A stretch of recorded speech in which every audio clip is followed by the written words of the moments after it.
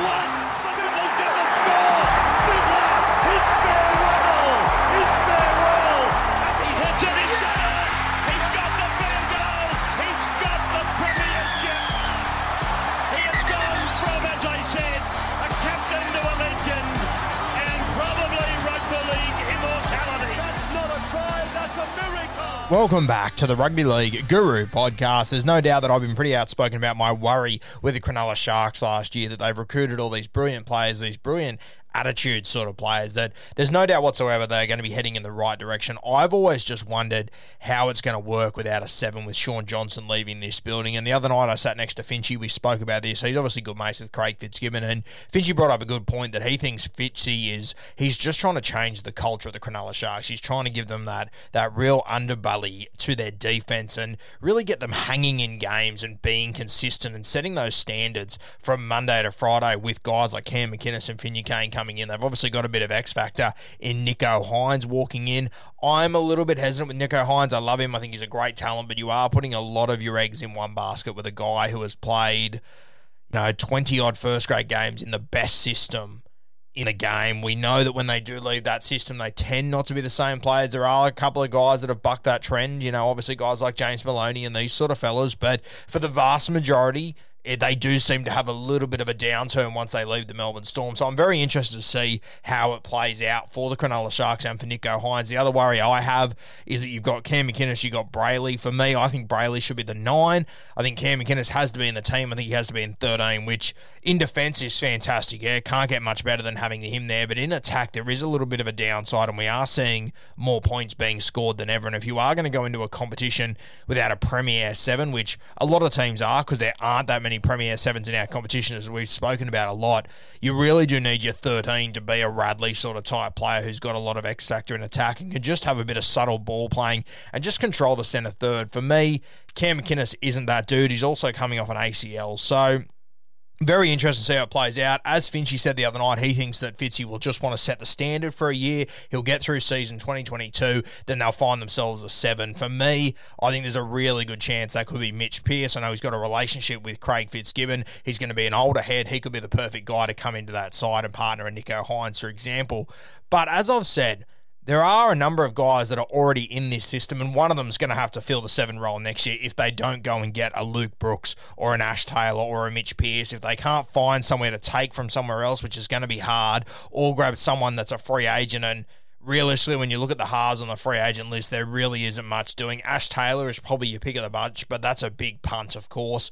For me, I think they will look in-house, and there's been 4 names that I've been talking about for the last few weeks. Obviously, the first one is Braden Trindle. You got Matty Moylan, you got Connor Tracy, and then, of course, you got Luke Metcalf. Now, Luke Metcalf, he is my real smoky, and I've been talking about this kid for a little while. You all saw him in a preseason trial. He did really well. He's only just come onto the first-grade scene, but I think you can already see the ability that he has. I think that Matty Johns gave him a big rap the other night. He said that he's like the next, did he say Nicho Hynes, or he said someone, I can't remember. I think he said he's the next Reece Walsh, and whilst that's a real high-end compliment, I don't think it's crazy, to be honest with you. I think Luke Metcalf has got this ability. I've been all over him for quite some time, as you guys know, and I think he has got that high-end ability. And I mean, if you would have said at the start of this year, Reece Walsh is going to be doing what he's doing, people would have laughed at you as well, yeah? So I think Metcalf has got huge high-end ability. I'm not sure if he's the 7 that they need, realistically, but I'm not sure if the 7 that they need they actually have in that building.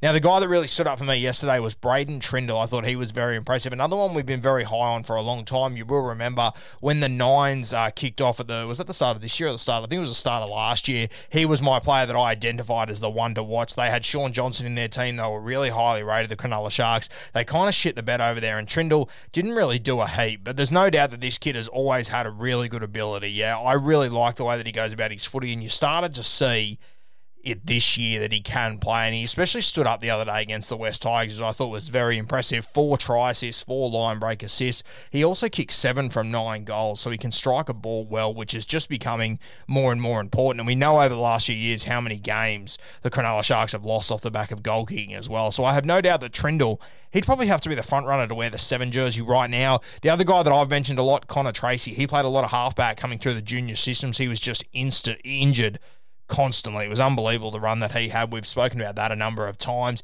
And look, I think they view Connor Tracey as that utility or that centre wing sort of role. He did come in and play halves a couple of weeks ago, and I really talked him up. He didn't quite produce as I expected him to. So I think Connor Tracey might have sort of ruled himself out of it. And on the other side with Connor Tracey, he has played so well in the centres and out on the wing. So I think that whilst he's not in the running for the halves position at the moment, I think he's done so well everywhere else that he just has to be in this team somewhere. He's probably the one that's dropped the furthest for me. The other guy is Moiser, Matty Moylan. Now, a guy that, as you guys know, I'm a huge fan of him as well. So I like all these guys at the Sharks. I'm just not sure if any of them are the genuine 7 they need. But you saw Moiser. He's obviously had hamstring issues that have been crazy over the last few years. His form has been up and down all over the place. But as I've always said, there is no doubt that Moiser has this high-end ability that not many guys have in this competition. He's just got to be confident. And last night, or yesterday afternoon, whenever it was, the Shark game, you saw him crank that left foot, which he used to do all the time at the Penrith Panthers, and it was just so damaging when the line is shifting and it's going that way, and he comes back against the grain off that left foot. He is so damaging, Moiser. And I don't even think that's the best part of his game. It's his subtle ball playing that Moylan has, where he's able to go on the line, he's allowed to drift across the line and find players, which you got to be really careful of nowadays doing that, because it's not like what it was 10 years ago when you could go along a line and you could let guys go through and you could skip around them. As soon as you go behind one of your players, it's a penalty straight away. So the way that Moiser plays, I think it works against him a little bit at times. But once again, I think Moylan's at his best when he's able just to look up and play eyes up footy. That's why he was such a good fullback. I think that's why he's a great 6. For me, I probably don't think he's a 7 realistically, but he's obviously an experienced head with his back against the wall. And as you guys know, I always love guys that have their back against the wall. And I think for Moiser, he's re-signed a 1-year deal there. I don't think anyone else was going to sign him. I think realistically, Matt Moylan, and I said this on the Bloke in a Bar podcast the other night, I think Moylan is looking at it is this year to show that you are ready to play first grade, that you are ready to be a leader in this side, or unfortunately you're probably going to England. And I really like when a guy has his back against the wall, especially a guy like Matt Moylan who has so much ability. And I think it's putting a lot of pressure on him now when he looks around. He sees Braden Trindle starting to come of age. He sees Luke Metcalf, who's coming through the grades as well.